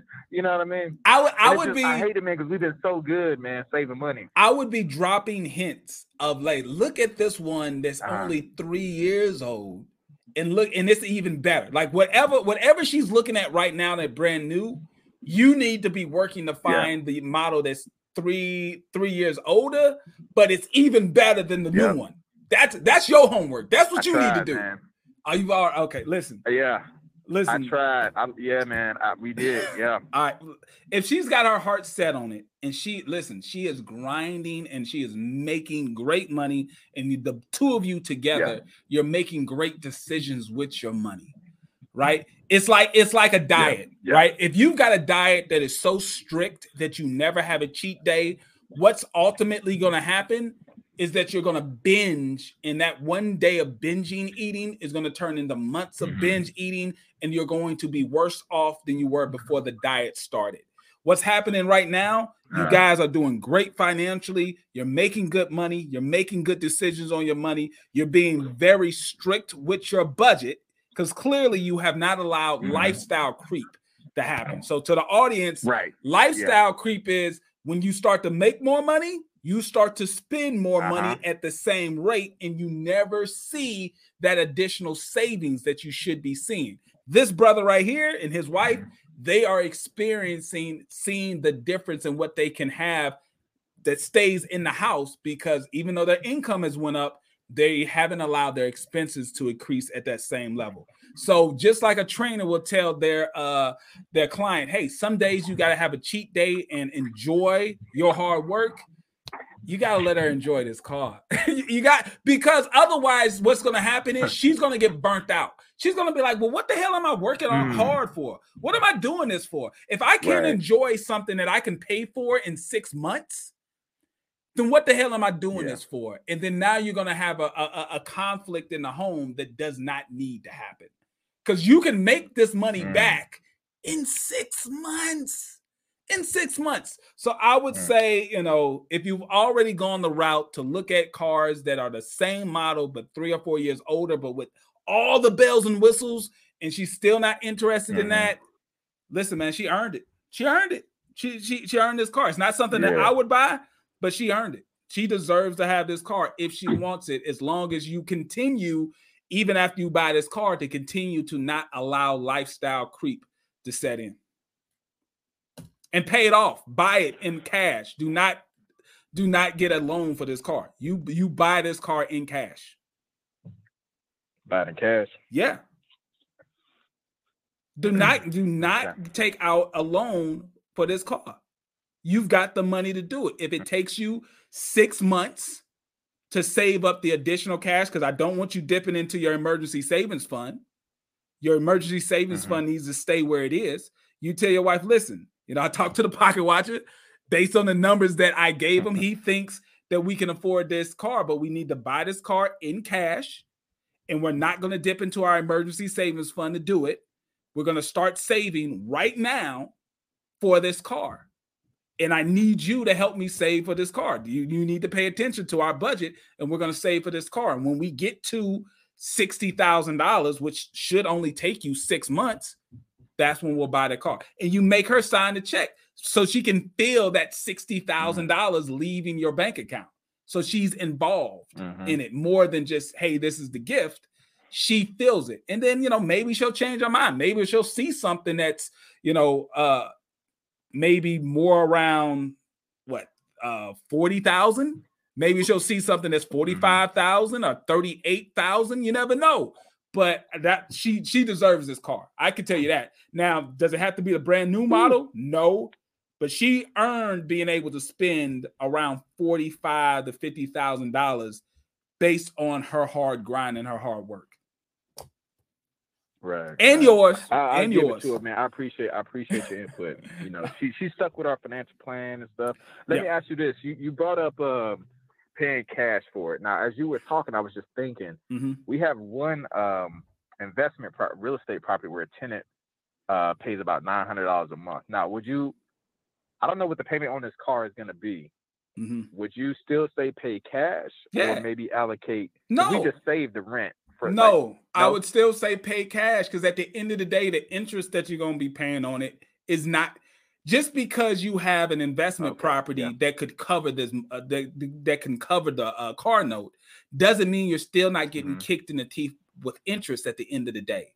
You pay for this in cash. And then if you feel some sort of way by paying for this in cash, then you pay yourself back. You take the $900 from the rental property and you pay yourself. Don't pay a finance company when you got the money. You got the money. Don't pay the finance company if you feel like, dang, man, I could have done something with that money. Okay, well, take the $900 a month that you're not using for anything from the investment property that you have, and you pay yourself back the $56,000. And then when you're done paying yourself back the zero interest loan that you just gave yourself, then you go and do whatever you want to do with the $900 a month from the investment property. Do not take out debt for this car. That's a no. I will deny that all day. Do not take out debt for this car when you have the ability to pay for it in cash. Okay, noted. Will do, man. I appreciate you. All right, bro. I'm sorry to tell you, but she deserves it. You are approved on that one. Yeah, I appreciate it, man. I've been back and forth at work all day, but so I appreciate you for cleaning it up. 6 for me. months, really man. 6 months and the car's paid for. You good? 6 months. You done. Right. All right. Yes, sir. All right. You have a good one. Thank you. You have a great night, JT. All right. You too. All right. All right. Y'all keep sneaking up on me. Listen. The lines are closed. If you're on right now, I'll get to your call. I'll get to your call if you're on right now.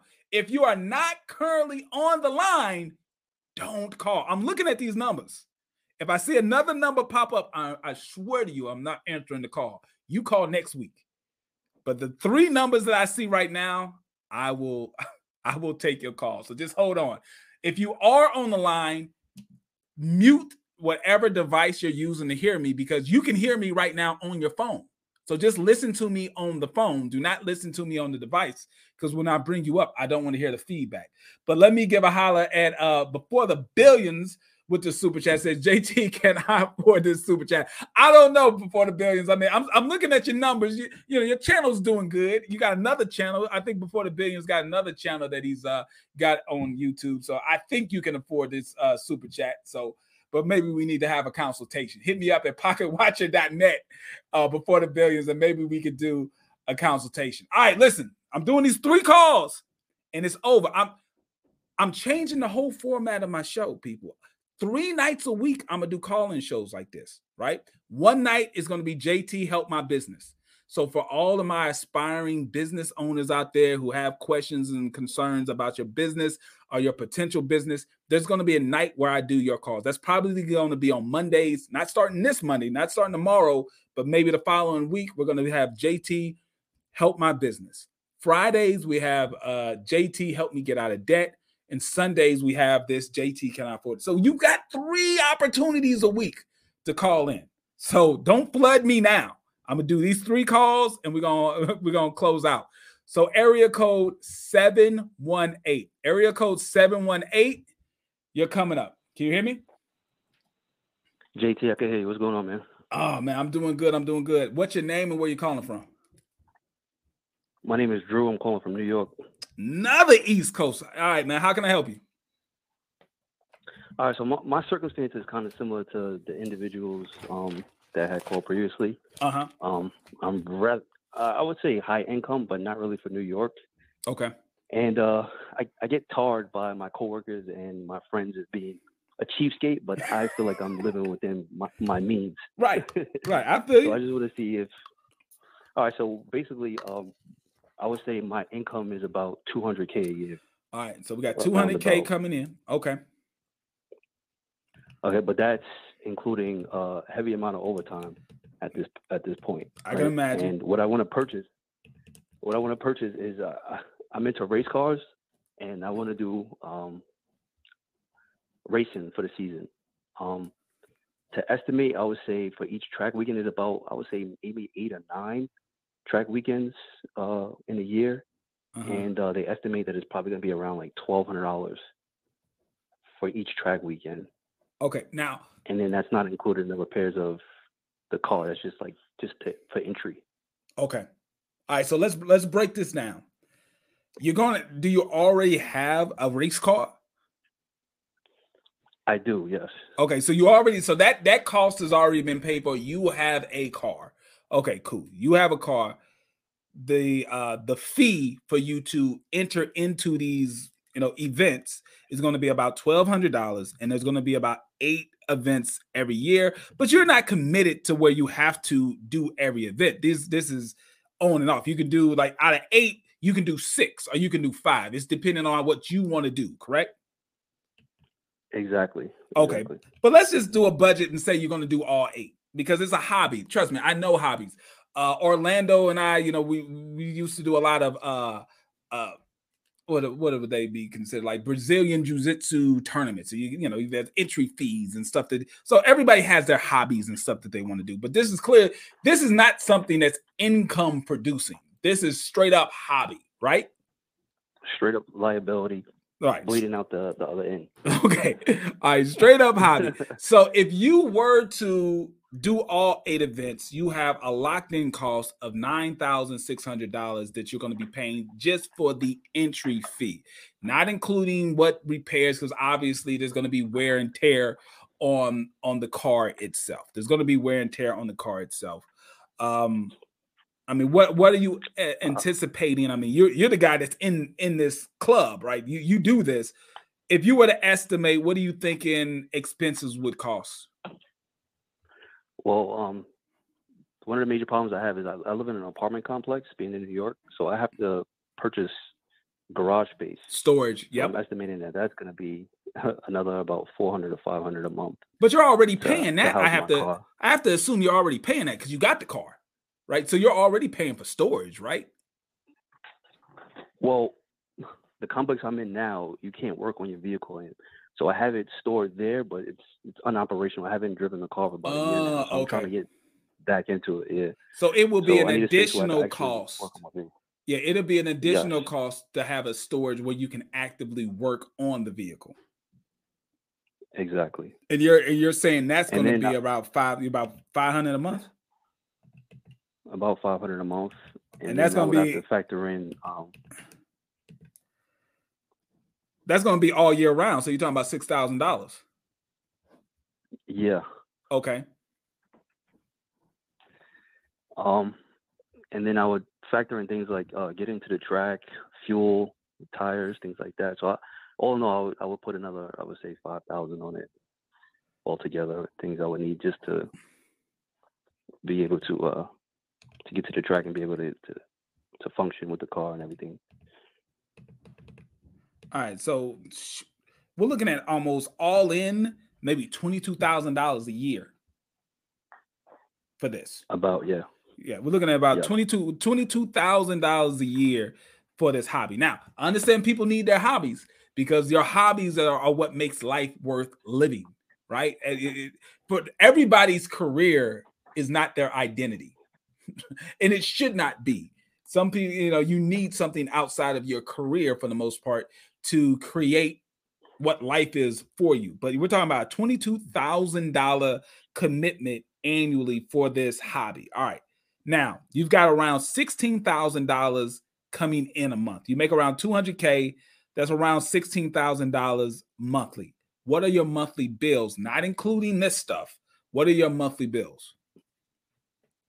All in, I would say it's about $2,200 a month to $2,500 a month.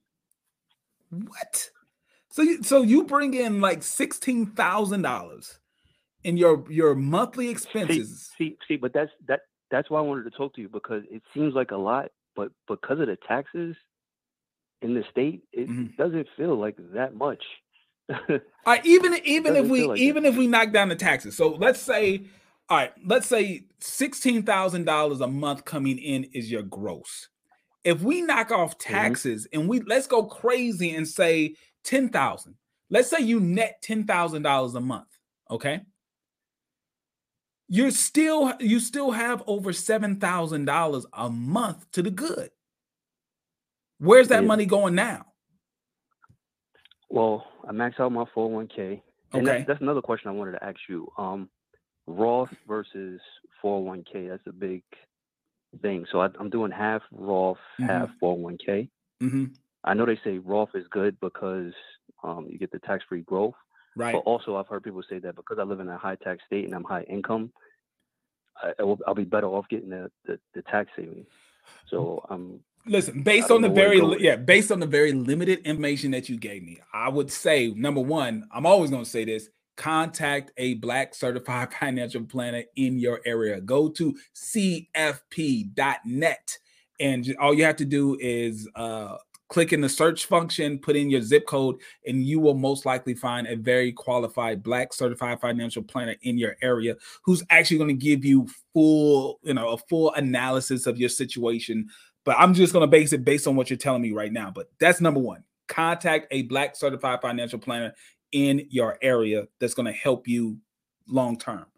In the short term, just for this phone conversation, I would say what you're currently doing, splitting between the Roth and the traditional 401k, you're doing fine. It makes the most sense for your situation right now. Based on the limited information that I got, I believe you splitting between some of it going to a Roth and some of it going to the traditional, because like you said, the traditional is giving you the tax deduction now. You're going to have to pay taxes when you pull it out later, but you're getting the tax deduction now that you need. But the Roth is giving you the tax-free growth. When you pull it out, you don't pay taxes on it. So right now, based on what you're telling me, you're fine. The way that you're splitting it is good. I don't have any other variables about what your short-term and long-term goals are, but because you're splitting the baby in half, that kind of makes sense. But let's get back to this. Now, I'm seeing some wiggle room of bare minimum $5,000 a month. Okay. So with this $5,000 a month, not including what you're saving for retirement, because I feel as if I factored some of that in, but this $5,000 that you have at the end of every month, what type of emergency savings fund do you have? I have about 20,000 in a savings account. And then, like you said to the previous caller, I'm overweighted in cash. So I have another 90,000 in cash, checking account. Why is it in a checking account? Because to me, it doesn't make any difference. There's no such thing as a high yield savings account anymore because of it. So I put it in savings or it makes a difference. I would get that over to a money market account. Okay, trust me, it does make a difference. You've got $85,000 plus in a checking account earning you no interest. I don't care if you go to 0 to 0.001. The 0.001 is still better than 0. Okay, as far as whatever interest that you're earning. So I would get that over to a money market account or something, as soon as possible, because it's sitting in a checking account is really, really hurting you. That doesn't make any sense. All right. I would get that over there. Yeah. But you have enough cash. I mean, you're talking about over $100,000 you have liquid. If you were to give me an estimate of what you have in retirement assets, where are you with that? With as far as, because you said you're contributing to your 401k, how comfortable do you feel where you are with your investment assets? Not too comfortable with that. I'm behind on, so I think I have about 130 in the 401k. How old are you right now? 35. Okay. Yeah. I would say you need to absolutely get with a Black CFP. Okay. Contact a Black CFP in your area. They're going to help you use this large amount of cash that you have right now to help you shore up where you feel like you have a shortage with your retirement savings. Okay. That needs to be, honestly, I mean, you're talking about allocating somewhere around $20-something thousand a year towards a hobby, but at the same time, you don't feel comfortable with where you are with your retirement assets. You see where I'm getting at here? The other thing I have to put in is that based on my job, I am getting a pension where I'll be getting about 50% of that's good. My base salary. So it won't be close to what I'm making now, but it'd still be somewhat decent. And then, you're aware that you can move away from the East Coast and still get that pension. Exactly. And you could be living very, very well somewhere, maybe in the Midwest or the South on that pension, right?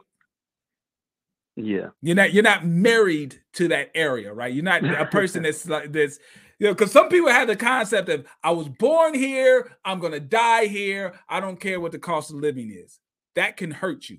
But if you've got a pension coming from the East Coast, but you're living somewhere where the cost of living is much, much less, you would be better off. Okay? Yeah. All right. So listen. And then 90 seconds. I am invested in my company's ESPP, employee stock option.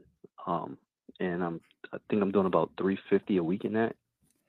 I think I have about 50 to 60 grand in that as well. Okay. All right. Listen, I only got a little time left. My phone line here, I only set it for a certain amount of time. I'm just realizing I've gone way over. I'm at 2 hours. So I'm going to summarize it like this. Anybody who's still on the line, listen, call back. Seconds. Call back next week. If you're on the line, call back next week. I'm going to try to remember your numbers, but just make sure that you're first in the queue when you call back next week. But this is going to be my last call. Listen, get with that Black CFP.